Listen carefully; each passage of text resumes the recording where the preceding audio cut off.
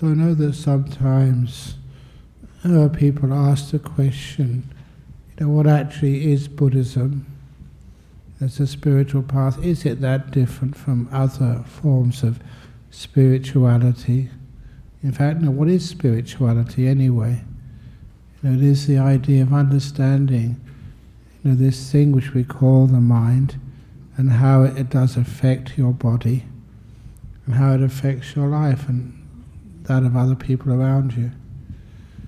It's something which, ever since I was young, I had that kind of feeling and sensitivity that this body of mine, the life was much more than just a body.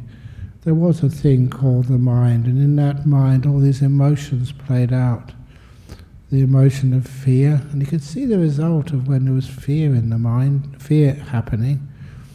When there was fear, you tended to shrink inside of yourself. You wouldn't talk to other people. You were embarrassed, afraid of what they might think of you.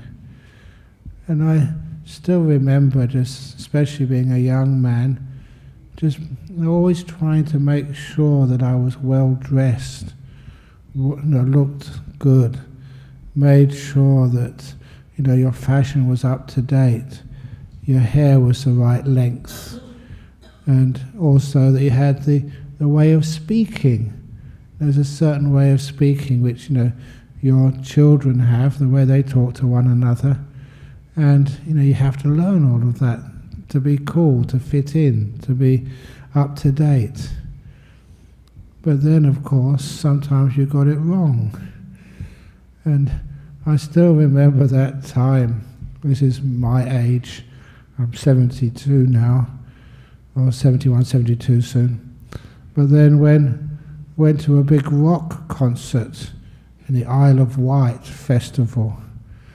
And when I went there, I made sure I was wearing my really cool green velvet trousers. And I thought that was being really, really cool, a little bit unique. And when I arrived at this place, you found that so many other people were wearing green velvet trousers. You weren't sort of original at all. You were just part of a crowd. And sometimes that really shocked me. But the main point of this was, why was I so concerned what other people thought of me? And this is one of those first little sayings which I learnt at the time, which made a big difference on me. That when you're a teenager or in your 20s, you're very concerned what other people think of you. That's why, your children at that young age, they can cause you so much trouble. They're just trying to be, what they think is acceptable in their society. And sometimes being acceptable in their society is not doing what mum and dad says. That's why if you tell them to do something which they really want to do, that really confuses them. What was that lovely story? I often mention this. If you've got a child who always does the opposite of what you tell them to do. There was this father who, his son would work with him. His job was to take salt on little donkeys from town to town to sell the salt. It was quite a profitable little business. But then, whenever they were going along a path or over a bridge, which was very narrow, if the donkey was leaning to the left and about to fall off the bridge, the father would tell the son, push it more to the left. And the son would always push it to the right. Whatever the father said would always do the opposite. And if it was moving too much to the right, the father would say, push it more to the right. And the son would always push it to the left. And that's actually how the son would actually do what the father really wanted. But then one day, they were crossing a bridge, the donkey was leaning to the right, and the father said, push it more to the right. And this time, for the first time in years, the son did what the father said. He pushed it more to the right, and the poor donkey fell in the river. and they lost all the salt. And that's when the father said, "What did you do that for?" And then the son said, "Daddy, don't you remember today is my birthday? I'm 20 now. I'm not a teenager anymore." And that story was one of the Nasruddin stories from Iran about 800 years ago. So your children don't change. It's just what they go through. But anyway, one of the things which I found out is you don't need to worry what other people think of you. Honestly, in your 20s you're really concerned about that. When you get sort of 40s, you don't really care at all what other people think of you. You get confidence. When you get into your 60s, or you come to the Buddhist society in your 20s, then you finally learn that people aren't thinking about you anyway, are they? They're all thinking about themselves. I remember that. Okay, I wasn't born a monk. I had girlfriends, one at a time. I keep on saying that, when I was young. But sometimes, you go to a party or a dance or something, and you see a nice-looking girl, and you think, "Oh my goodness, how am I going to talk to her? Is she going to like me? Am I going to make a fool of myself?" And then a lot of the times you did make a fool of yourself. But also later on when you became friends with those girls, I asked them, "What were you thinking when I came up and talked to you?" And then the girl said, "I was really thinking, what's he going to think of me? What's he going to think of me?" I said, "I was thinking the same, what's she going to think of me?" So concerned what other people think of us, we couldn't relax and just be natural. So remember that people aren't thinking about you anyway. They're thinking about themselves most of the time. Which means, especially if you're a spiritual director, or what most people say here, spiritual dictator, or abbot or something, a lot of times you don't worry too much what other people think of you. My job is just to make sure I practice as compassionately as I can. Sometimes you don't make mistakes, but when you make mistakes, that's getting to what I really wanted to talk about when you do make mistakes. How do you deal with mistakes in life? And to understand how to deal with mistakes in life, somebody came to a monastery a few days ago, and they asked me where one of the biggest mistakes which I made, which actually turned out to be wonderful, they wanted to find out where it was. And that was a wonderful mistake about the 2 bad bricks in the wall. I've told that many, many times, but anyhow, if you don't know that story, here it comes again. And please, if you say, "Ajahn Brahm, why do you tell the same story over and over again?" Please know that I've heard this story more than anybody else. Every time I say it. And that was just, I was really trying hard to build the first brick wall. It was in the monks' ablution block. That's why you can't see it these days. It's kind of like hidden there just for the monks. And anyway, I made a mistake, and these 2 crooked bricks, they really stood out. And I don't know why. This was the first building we built at Bodhinyana Monastery. And you take people to, they wanted to see, what are you doing? How's it going, building a monastery? People cared. And so they saw that brick wall, and I was embarrassed by it. There's 2 bad bricks, they really stood out. I'm not exaggerating that I had nightmares about those 2 bad bricks. And I wanted to blow it up and start again, but we couldn't afford the dynamite. Honestly, I did ask. But nevertheless, I was stuck with them. Have you ever done anything like that? Made a mistake which everybody can see? They know about? But anyway, after 3 months, a person came. I just still don't remember who they were, but if I saw them today, I'd say, "Thank you, thank you, thank you, thank you." And they saw that wall, they said it was a beautiful wall. And my response was, "Are you blind?" Have you left your spectacles in the car? Can't you see those two bad bricks? They really stood out to me. I couldn't miss them. Every time I just went past there, my eyes went straight to them.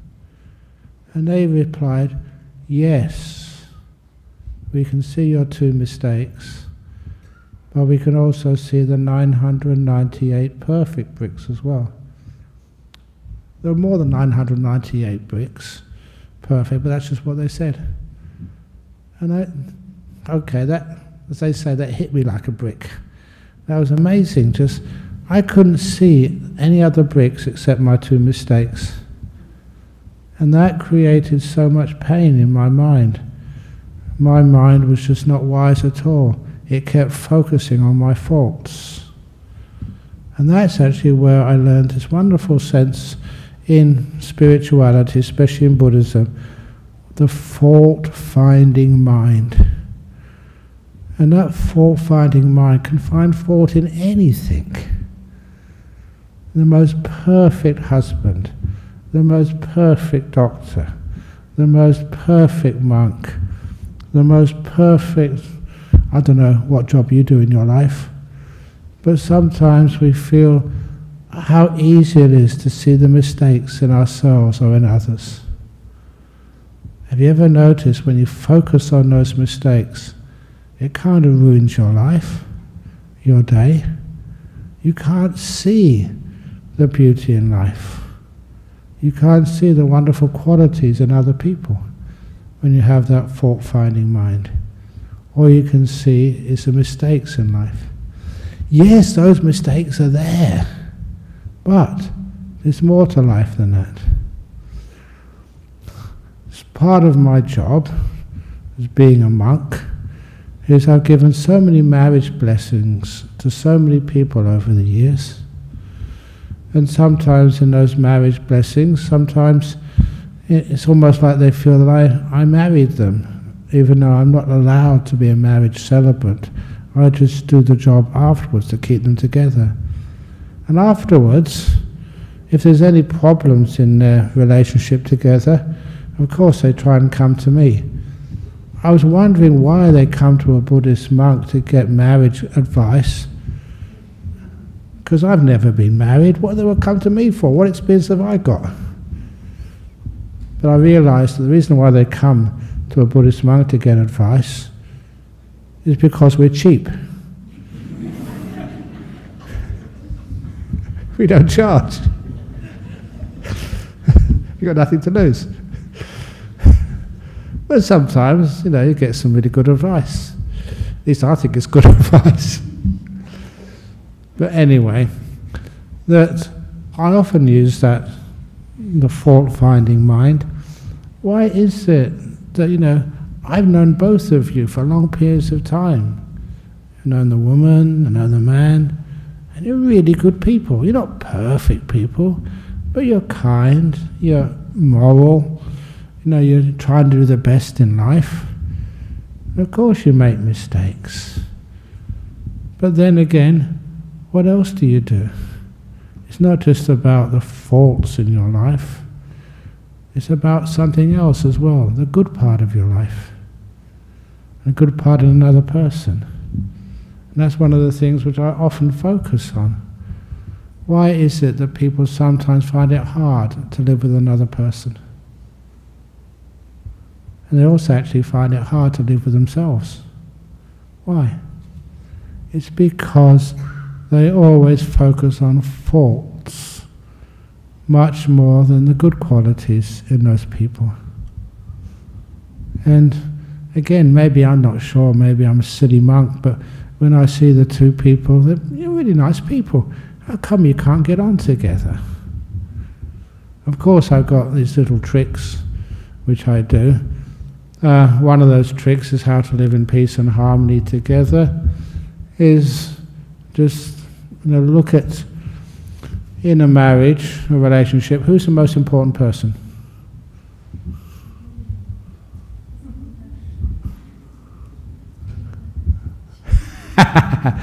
Keep your mouth closed, otherwise you get into trouble.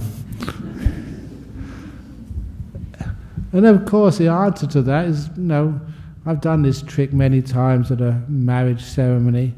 You know, you just exchange the handcuffs, I mean the rings. And they all look really sort of soft. And I look at the bride's eyes, and she's really soft. And I say, now you're a married woman. From this moment on, you must never think of yourself. She says. And then look at the guy, and you must not think of yourself. I'm being honest now, I've done this many times. The guy always pauses. I don't know why. But anyway, he says, okay, yes, I won't think of myself. But then that's just a simple thing. Then I go for the knockout punch. Not really knockout punch, it's not violent, but it just changes the way you look at things. And I say, and now you're a married man, you must not think of her anymore, your wife.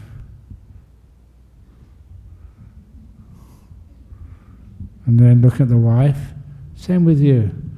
From this moment on, I don't want you to think of him anymore.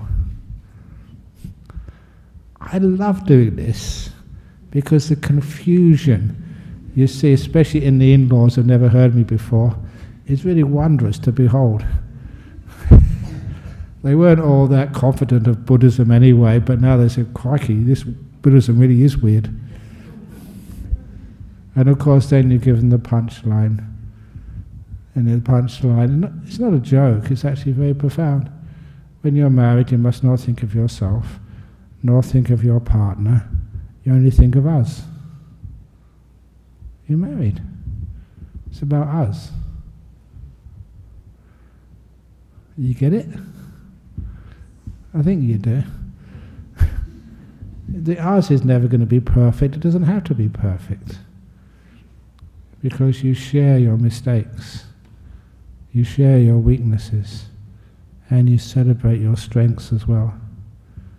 And if you understand that, then you understand how harmony can actually come. We work together because it's about us. That means that people don't get burnt out, nor do they get selfish. We try and care as much as possible. We don't just focus on the faults.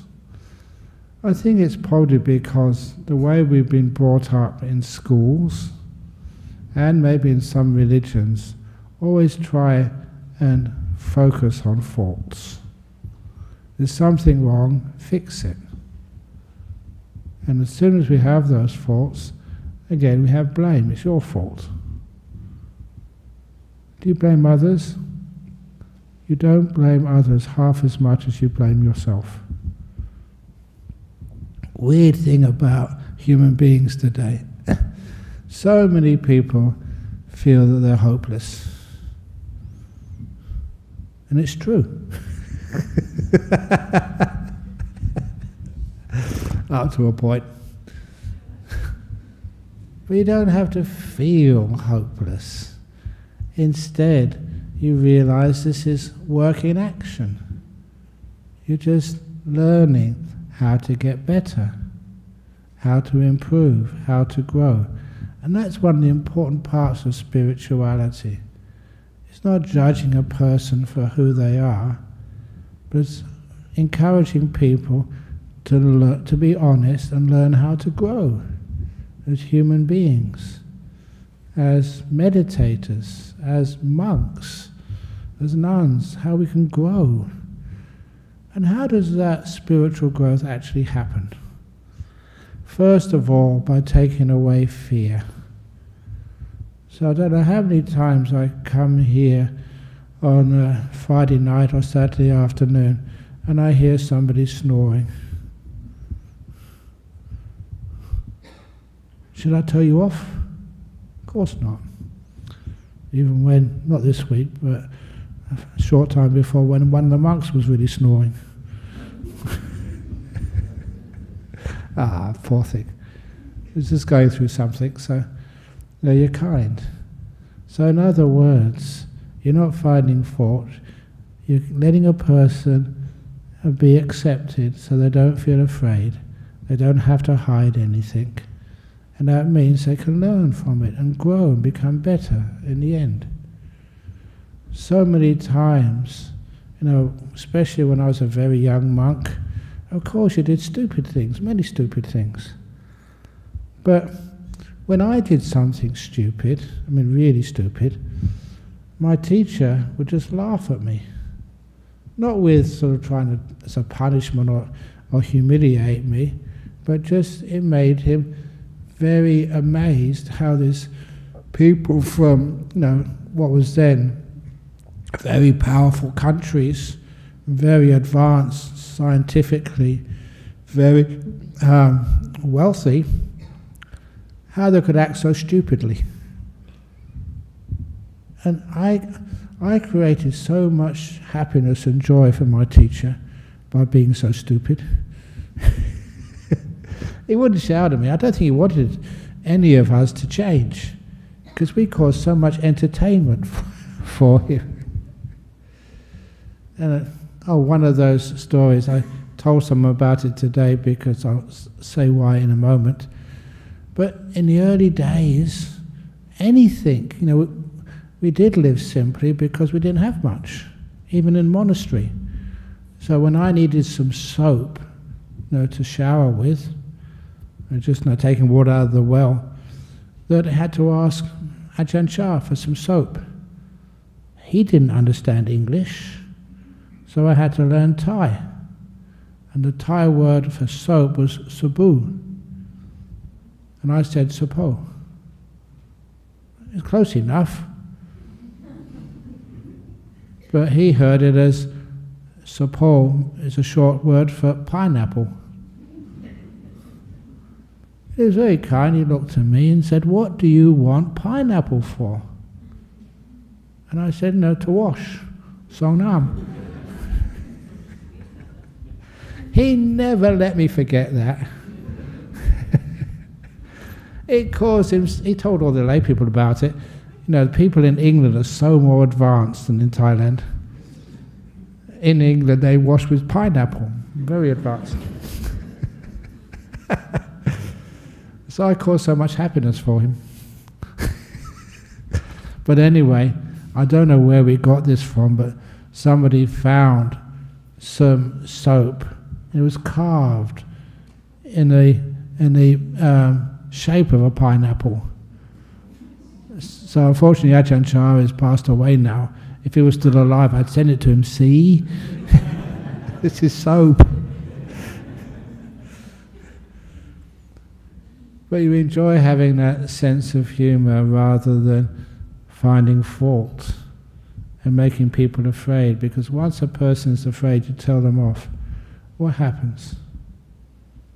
They hide the truth next time. It's too humiliating to be honest. And that is one of the worst things in any spirituality, in any school, in any even form of government. Finding faults with people so much, they hide those faults and no one learns a thing. So this is one of the reasons why, if anybody is considering forming a relationship, they have a relationship, they want to get married, then please make a vow of honesty more than anything else. Doesn't matter if you've done it right or you made a mistake, please let your partner know honestly what you've done. And if you are privileged to hear that your partner's made a mistake, done something wrong, if you're privileged to hear that, never scold your partner. Be honest with them. Say, it hurt me, but thank you so much for letting me know. I never expect you to be perfect, husband, wife, but I expect that we can grow together. And that honesty, that trust, is so, so important. And of course, that's not just the relationship with a partner in life. That's also that relationship with children. I've been almost 40 years in Perth now, serving this Buddhist community. 8 or 9 years in Thailand beforehand as a monk. And because of that, one of the privileges is that I've known some of your kids when they were just little ones, and they've grown up with me over these years. I know their parents, so they trust me. So I remember a good example. This young, it's a Sri Lankan girl, came to see me. And she said to me, she was about 18, 19, she said she was in big trouble. I said, what happened? She said she was pregnant with her boyfriend. And I said straight away, have you told your mum and dad? She said, no, they'll kill me when they find out. And I said, and she continued, said, that's what I've come to see you for, Ajahn Brahm. Can you please tell my parents for me? And actually I felt honoured that she trusted me enough so I can actually just ease off any sort of punishment or whatever with her parents.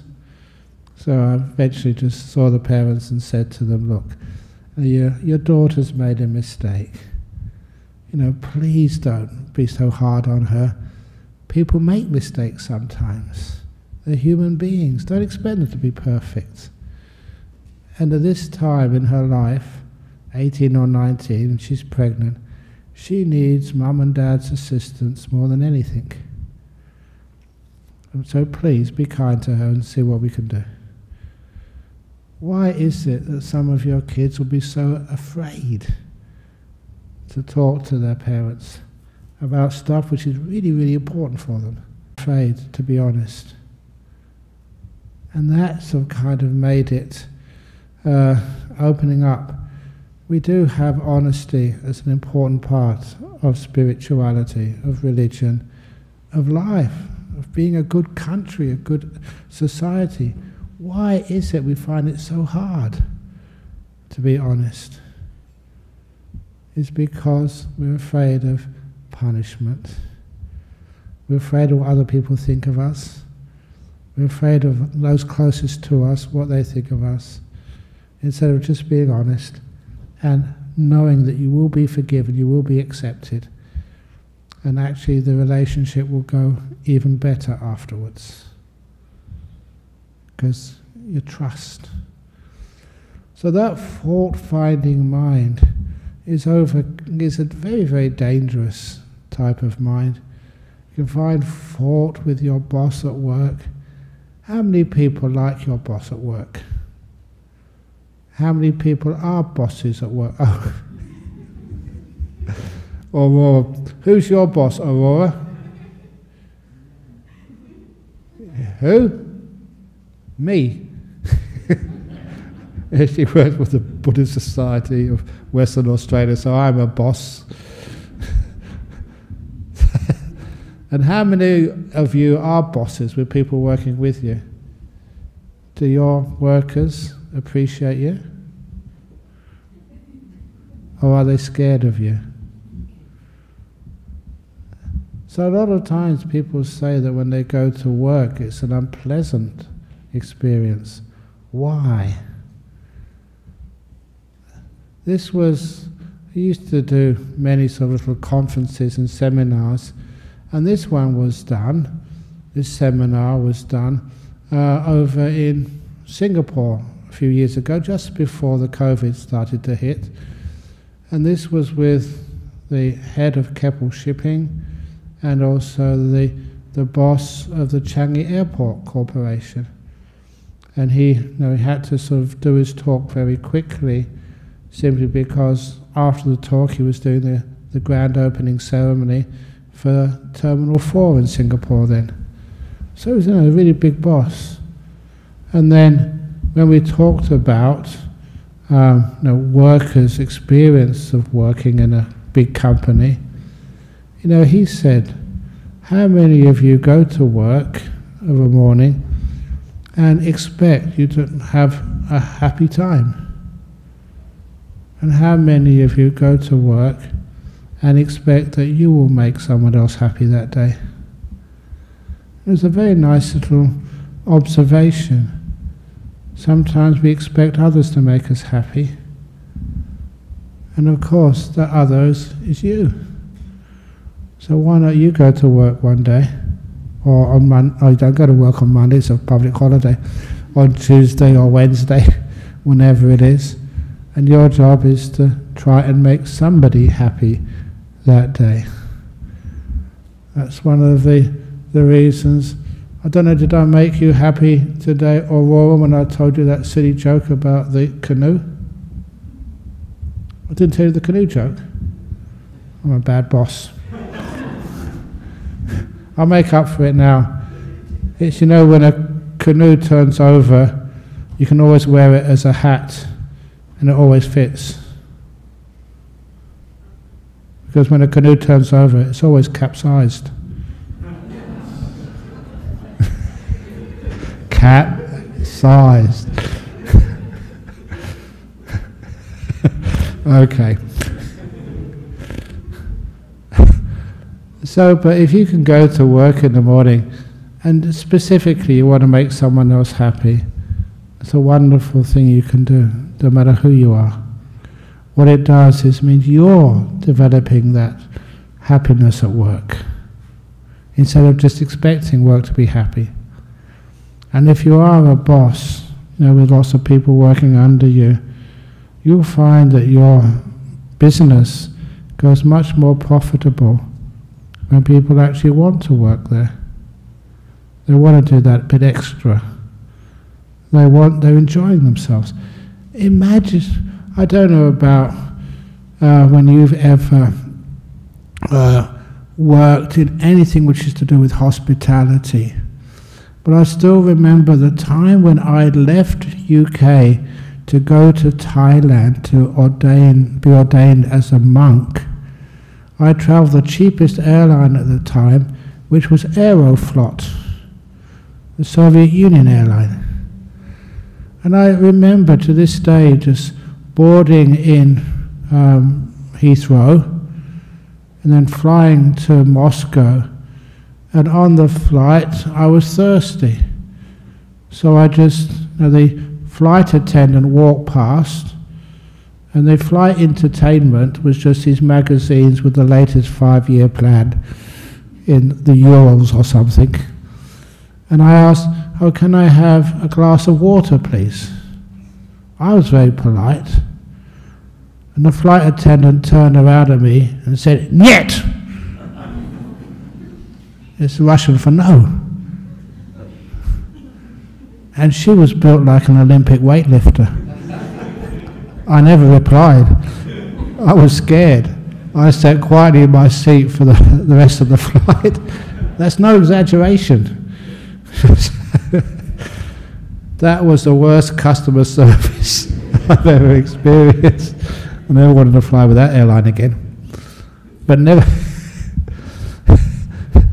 nevertheless, when you had a little bit of kindness, has anyone really gone that extra distance for you? Have they? And if they do, like as a monk, talking about airlines, as a monk, that sometimes I got really hungry, because you can only eat in the morning times, afternoon, evening, night times, you can't eat anything. And I remember just going to this airport, and this was over in Yogyakarta, and I was really starving. And so this person said, oh, we can get you something to eat. And I remember this only a small lunch, but they didn't need to, it wasn't their job to do it, but they did it anyway. I always feel so grateful for them. A tiny thing which made a lot of difference to my tummy. And when those sort of things happen, someone gives you a little bit of kindness, you remember it. You know, my favourite terminal in the world, I got to say this, was in Auckland, in New Zealand. The only reason why was that as soon as you land there, when you go into the terminal, people were waiting for their baggage, on those carousels. There was a little stall there, which gave you 3 cups of tea or coffee or whatever you wanted. Just know it was staffed by volunteers. A tea bag doesn't cost much, and just they can make hot water, add a bit of milk, whatever you want, and they were giving that out for free for anybody to say, welcome to New Zealand. I don't know why other countries can't do that. Why? Imagine you land in Perth airport, and then what do they ask you? Let me see your passport. How much of this are you carrying? Are you carrying any fruit or vegetables? Yeah, we've got to protect for biosecurity, but can't we be kind of kind? So anyway, that was something which I remember. I hope it's still there. I haven't been to New Zealand for a while, but just that little bit of kindness is really, really helpful. So this is actually where we can, instead of having fault finding, instead we can have more trust and more kindness. Just like giving you a cup of tea or a cup of coffee or some water or something, it costs very little, but it actually enhances the reputation of the country you're going to see, or the whole journey. It makes it much more pleasant for everybody. So that's one of the reasons why, even as a monk, sometimes you feel it's a very strict life as a monk. There's so many things you can't do. There's so many rules you have to be concerned about. But when I sort of took over the leadership of Bodhinyana Monastery, I forget how many years ago now, I think it's about 30 years ago, I think now. But anyway, when I took over the leadership of that monastery, we did do a little change to the monastic rules there. This is not what was taught by the Buddha, but the special rules we add to it. And the first rule which I put in there was kindness is rule number 1. And that sort of governs everything else. Whenever you see acts of kindness and compassion, they're so beautiful. Just one which comes up now. There was a judge or a magistrate up north of Western Australia, and there was a lot of problems with youth breaking rules, breaking the law. And this young indigenous boy had been in front of this magistrate so many times before. And so the magistrate said, "You again. So what are we going to do with you?" And so he looked at the indigenous boy and said to him, "Look, if you keep your nose clean for 6 months, just for 6 months, so I don't see you in this court for 6 months, I will, out of my own money, buy you a BMX bike, just for you. I'll give you a reward for being good, rather than a punishment." And I think he said at the time when I read the article, it was a bit sort of illegal doing that. You're not really supposed to do that. But he said that, and this little kid was shocked. But he did keep his nose clean, and the magistrate did pay with his own funds for a bike for the kid. And that just act of kindness and care. I didn't follow up on that, what happened next.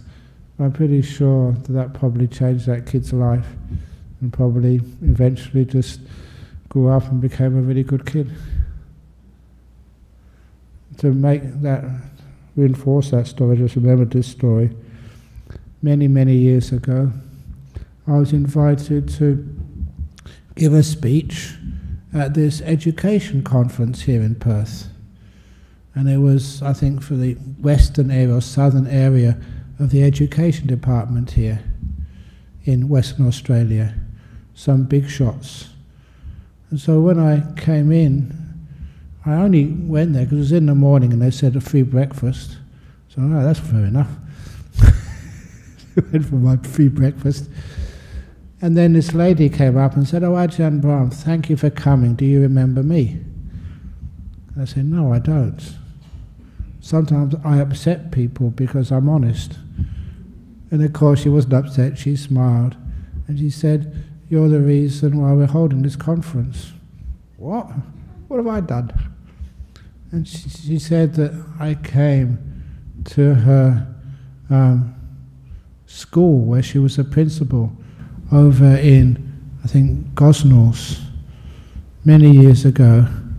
When I went there, I told her of the Emperor's Three Questions tale. Now is the most important time. The one in front of you is the most important person in the whole world. And the most important thing to do is to be kind. You give a whole sort of talk about that. It's a brilliant little tale. But then she said she was the principal at the time. She didn't really know what to expect. But afterwards, she said that evening, that very evening after my talk, she sent in her resignation letter to the education department. She said, "Something else I really wanted to do. Now is the most important time. So I'm going to do it this evening." She resigned from being the principal of the school, and she went over to the big shots, in East Perth, and talked them into funding a program for the kids who never got to school. The kids who were living in Perth, who were dealing in drugs, the girls who were prostituting themselves, really underage. Any age is not good for that, but the kids who were really in big trouble. And then she talked to them, first of all. Now's the most important time. This kid was right in front of them. They were important. And she wasn't trying to punish them or demean them, diminish them.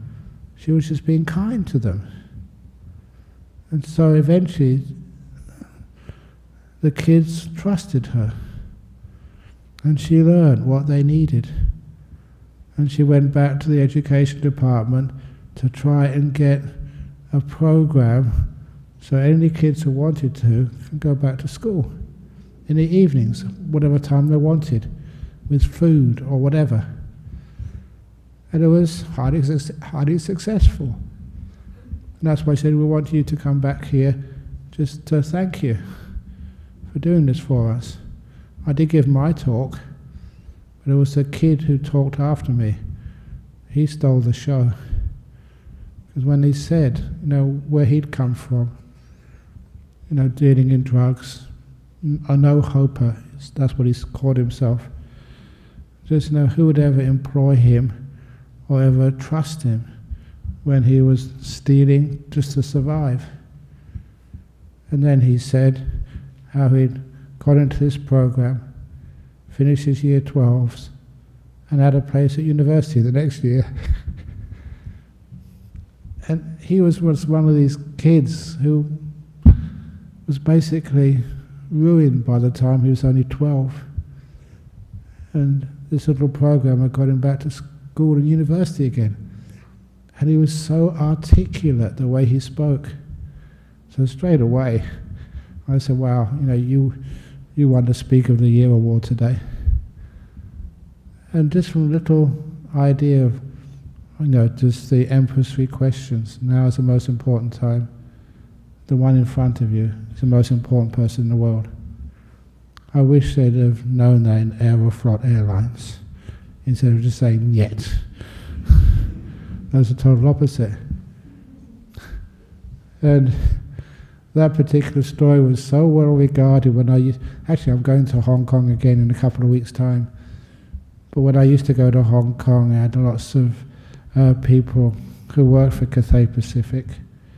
And that's when I got invited into the Cathay Pacific to give a talk to everybody. And the Emperor's Three Questions, the head of the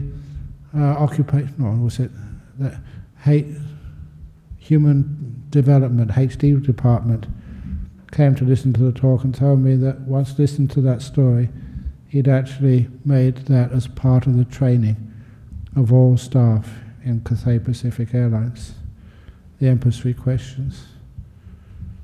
And to say thank you to me, I shouldn't really tell you this, but they allowed me to go into the staff training part of Cathay Pacific. And they put me in the training pilot seat of one of these big aircraft there. They said, "Don't touch anything, Ajahn Brahm, we'll be in big trouble if you break something." And they took a few photographs, I'm not quite sure where they are, they're to be kept secret, of Captain Ajahn Brahm in, I think it was a Boeing 747 thing. It's one of the training ones. And so in front of you, they could press a button and it was like an airport in Dallas in Texas or in Norway somewhere with snow. It's amazing what they could, that's how they trained everybody. But anyway, that was a fun thing to do. I'm not supposed to say anything because that would be illegal. But I'm not a terrorist, so it doesn't matter. I tell terrible jokes, but that's the worst I do. But anyway, that was a wonderful way of just showing just how these ideas, like kindness and mindfulness, caring rather than curing, what that actually does in this world. Not fault-finding, but to say even in those kids dealing drugs, sleeping under the bridge, there's beautiful human beings in there somewhere. When they can trust you, you can draw them out and help them how they want to be helped, not how you want to help them. And the results are amazing. That really inspired me many years ago. And anyway, I think that's enough for this evening. So now we can actually, okay, sadhu, sadhu, sadhu. Now, any questions from anybody?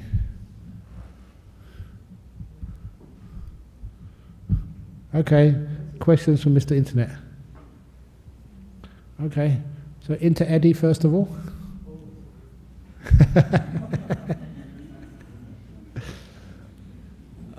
Ajahn Brahm, yeah. You brought up this fault-finding mind, you know. Yeah. I think it's very important for us human beings, you know, in our daily practice, you know, because it involves us in it, okay? This is a very draining process, you know, for the person who's fault-finding and also for the recipient and the people around too, you know. Yeah. It involves our health, the thing, you know. The Buddha was saying, Ajahn Brahm, it's hard to see our own fault, you know. It's easy to see others' faults, you know. Yeah. You know. So the thing is, that's a human thing. Most of it we can't see our, you know, how do I say? There's also fault-finding is our ego too, Ajahn Brahm. Ego, yeah. But it's nicest to see other people's good qualities. It's much more fun to do. But if you have fault-finding, you can't see other people's good qualities. Indeed, right. Yeah. So it's only you have to use the, as you say, kindness, all these things, and put yourself in the other person's shoe, you know. It's and us. to bring that fault-finding negative energy down in us, because it harms us too a lot. Indeed. It harms society too. You don't have any resolution. Anyway, we've got a first question from Georgia. Is that the lady Georgia? It's Georgia in US probably. Working on my own peace sometimes makes me feel isolated, but by being peaceful I avoid needless drama. But I feel as sometimes I'm selfishly calm. How to balance this? Well, first of all, Georgia, you put that question down so I could read it out in this talk, and it'd be heard by so many people. Not just, how many people here today, 150 or something? But overseas, there's many thousands of people hear this. So thank you, Georgia. You're not isolated. Your question affects other people. And I found that sometimes the effect of a human being is enormous. So if you're working on your own peace, it's amazing what you're doing. And eventually, when that peace is very strong, you go and meet thousands of people, and your peace will affect them. For 6 months on that retreat I did, many years ago, I never saw a human being or spoke to anyone for 6 months. And I thought I was just not really helping anybody. It helped a huge number of people, way beyond what I thought was possible. So don't feel yourself as isolated. You're isolated for a while, but then you are building up this spiritual strength, which will be shared, spiritual capital. which will be shared for so many other beings afterwards. The next question is from India, from Kushal Jadav. Ajahn Brahm said that we must have lower expectations from others and the world as a whole. Isn't this a pessimistic way to live? When you lower expectations, what people actually give you becomes a pleasant surprise. And that pleasant surprise, it isn't pessimistic. You get when you don't really feel you're going to get anything from the government, and they suddenly give you something. Wow, I never expected that.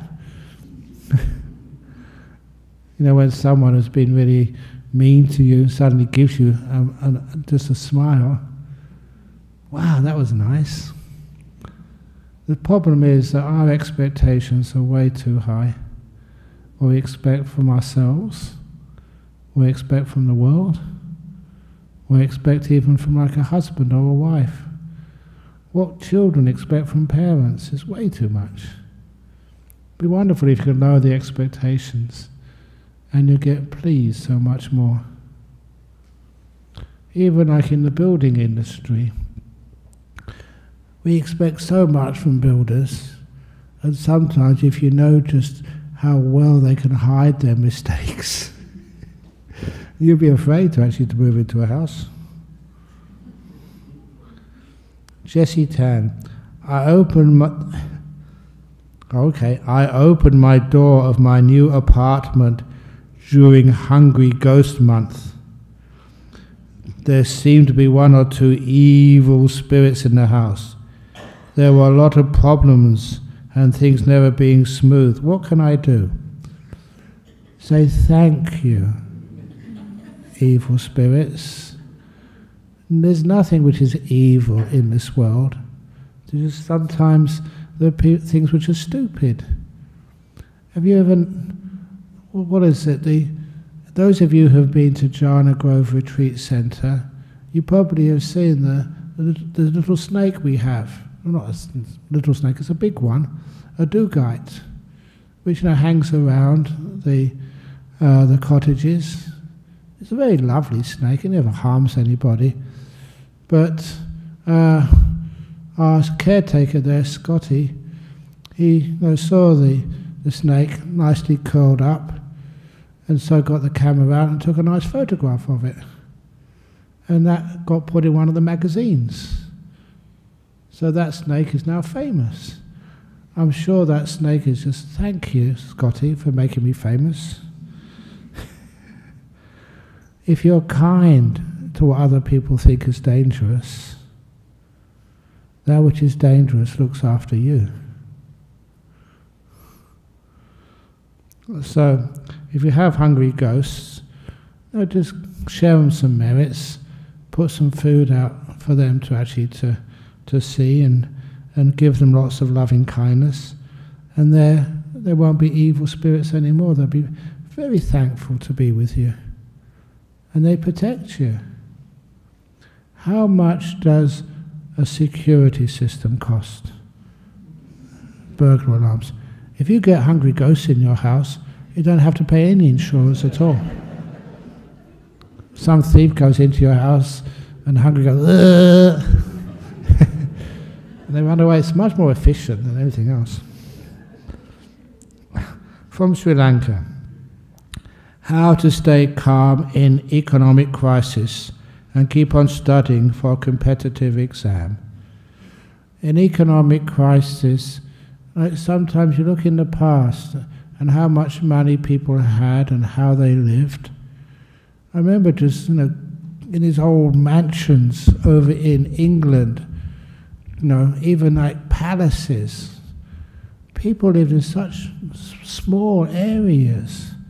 And sometimes some of the houses you see here in Perth, that even kings would not live in such magnificent dwellings when they were alive. They were cold. They didn't have air cons. They got food, but not as healthy food as we have these days. Yeah, they had entertainment. Maybe they had a sort of, what do they call it, that little joker or jester trying to make them laugh, and you don't need a jester anymore to make you laugh. You've got Ajahn Brahm. Or you get professional comedians. So sometimes, again, it's economic crisis. It's maybe not as much as you used to have before, but I always remember how the Buddha taught the monks. As long as you have what they call the 4 basic requisites, which is, food to eat. It may not be the best food, but you got some food. And that you have just a place to stay, like a roof over your head. Doesn't need to be sort of fantastic. You have something to wear. Doesn't have to be Chanel or Gucci or I don't know.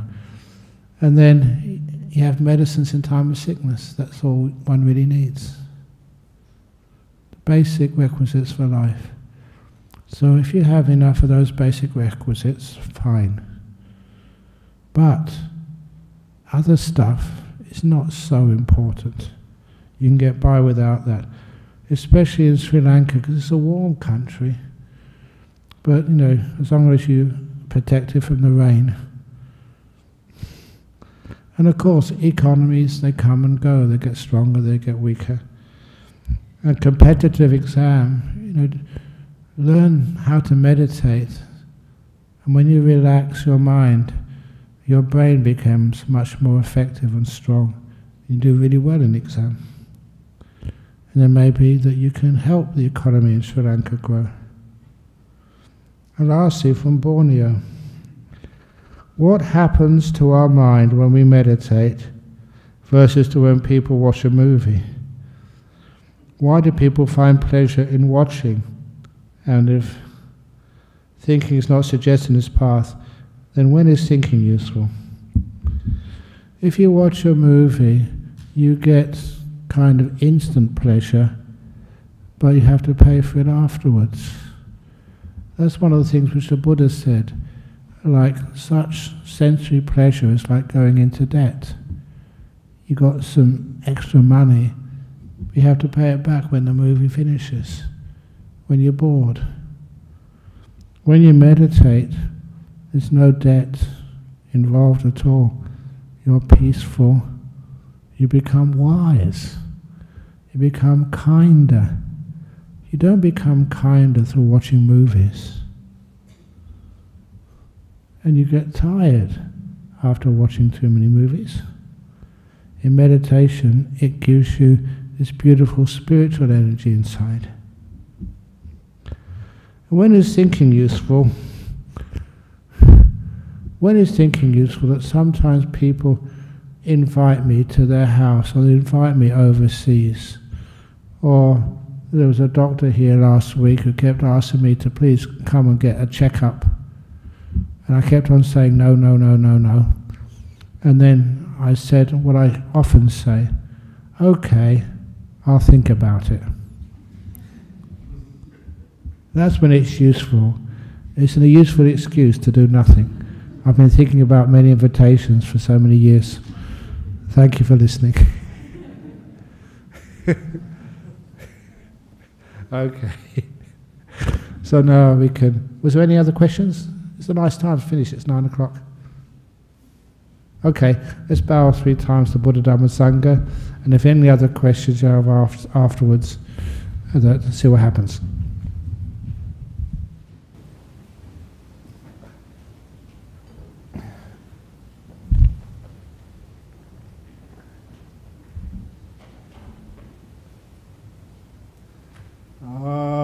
Arahang Sama Sambuddho Bhagava Buddhang Bhagavantang Abhivademi Suakato Bhagavata Dhammo Dhammang Namasami Supatipano Bhagavato Sāvaka Sangho Sanghang Namami